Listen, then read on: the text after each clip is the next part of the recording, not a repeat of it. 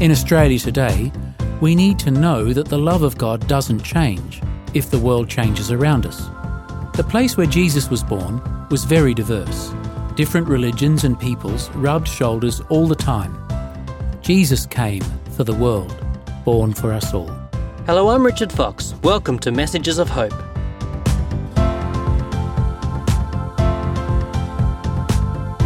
The story of Jesus' birth at Christmas is as relevant today as it has been throughout history. It goes beyond cultures, religions and political ideologies. Today my guest is John Henderson. He'll show how the story of Christmas is for all people, because it's a story of love. Around 1970, when I was a teenager, my family and I worshipped in a new Lutheran church in Canberra. Most of the people there had only recently come to this very new area in what was at that time a very new city. There weren't many people in the churches, but those that were there grew closer together as a result. Our church was like an extended family, and the members shared lots of festivals and meals together during the year. From those times, I remember an elderly Austrian couple who used to arrange our Advent evenings. Advent is the short season before Christmas, celebrated in many churches. It's a time to think about the return of Jesus in glory at the end of time. Christians are happy to think about it because it means that God is faithful and will keep his promises about a new heaven and a new earth. The Jesus who returns is not just Lord and Judge, he is also our brother and our Saviour. This Austrian couple arranged our Advent evenings with as many of the traditional trappings that they could manage. Back in the 1920s, they had lived in a land of snow and ice, mountains and long, dark winters. In our small Australian hall in the 1970s, they would recreate that atmosphere of happy, innocent days with decorations, music and food. Each year, our group of assorted Australian Lutherans would be swept up into what nowadays we would call a multicultural experience, although that word hadn't been invented then. That experience is fairly limited, since the theme of the night came from Europe.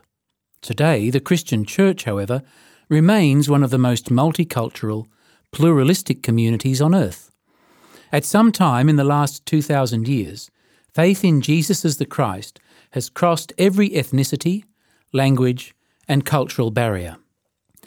The fastest growing churches are in Africa, the most ancient churches are in the Middle East, and the most missionary-minded churches are often in Korea.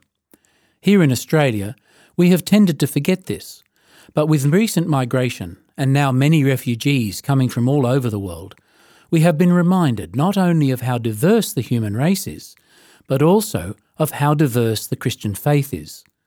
The way Christians express themselves, the languages they use, the style of their worship, and the cultures they use to express themselves varies all around the world.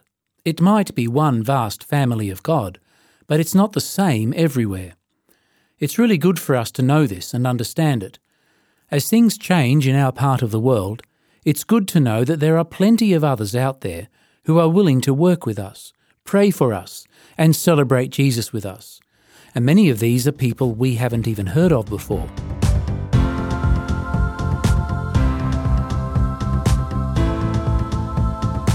You're listening to Messages of Hope, and my guest today is John Henderson. We live in a world where there are not just Christians, but also many other religions, and that's hardly new. It's right there in the Christmas and Epiphany stories in the Bible. While Jesus might have been born to a Jewish family, there were plenty of other people and religions around the place. These are represented by the wise men, or magi, who come from the east and worshipped Jesus with their gifts of frankincense, gold and myrrh. We don't really know who they were, or where they came from, but they certainly weren't Jews, and they certainly didn't come from Jerusalem. They are, however, as much a part of the story as the shepherds and the angels. The place where Jesus was born was very diverse. Different religions and peoples rubbed shoulders all the time. The census that caused Jesus to be born in Bethlehem was initiated by a pagan Roman emperor. The merchants who worked the trade routes that ran through Israel at the time came from all the countries of the known world.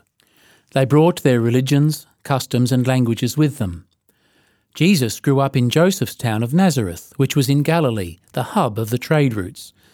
Some Jews from the south used this against him in his later ministry. There were so many races and religions in Galilee that they thought Jesus' Judaism might be corrupted. Modern Australia is looking increasingly like the Israel that Jesus grew up in. The religion you might expect to be the dominant one hasn't got everything to itself. Some people might call Australia a Christian country, and Christians do thank God that their traditions and faith have had a major hand in shaping our laws and customs.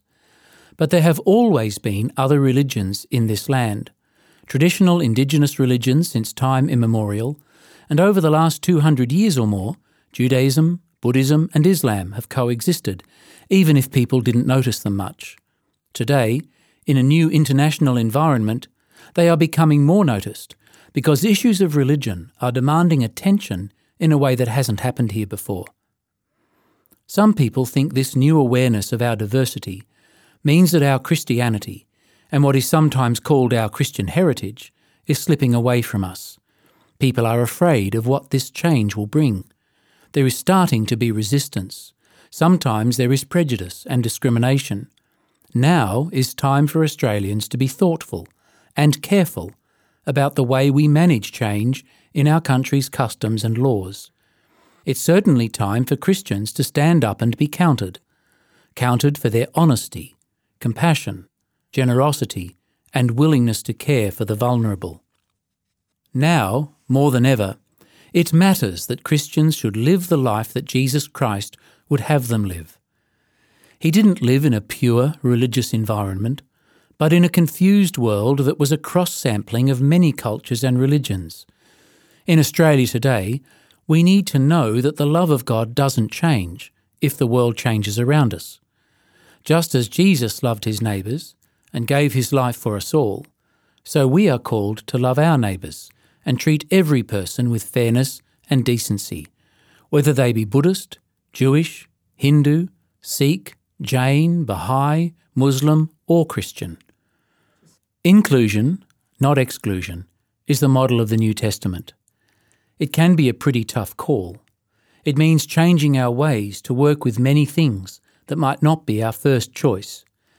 Just like that old Austrian couple in Canberra, it means practicing our faith, the gospel, and our customs at what can at times feel like a foreign land.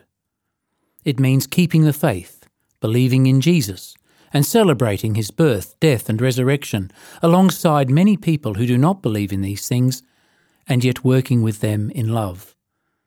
God's Christmas message is for the world. Jesus came for the world.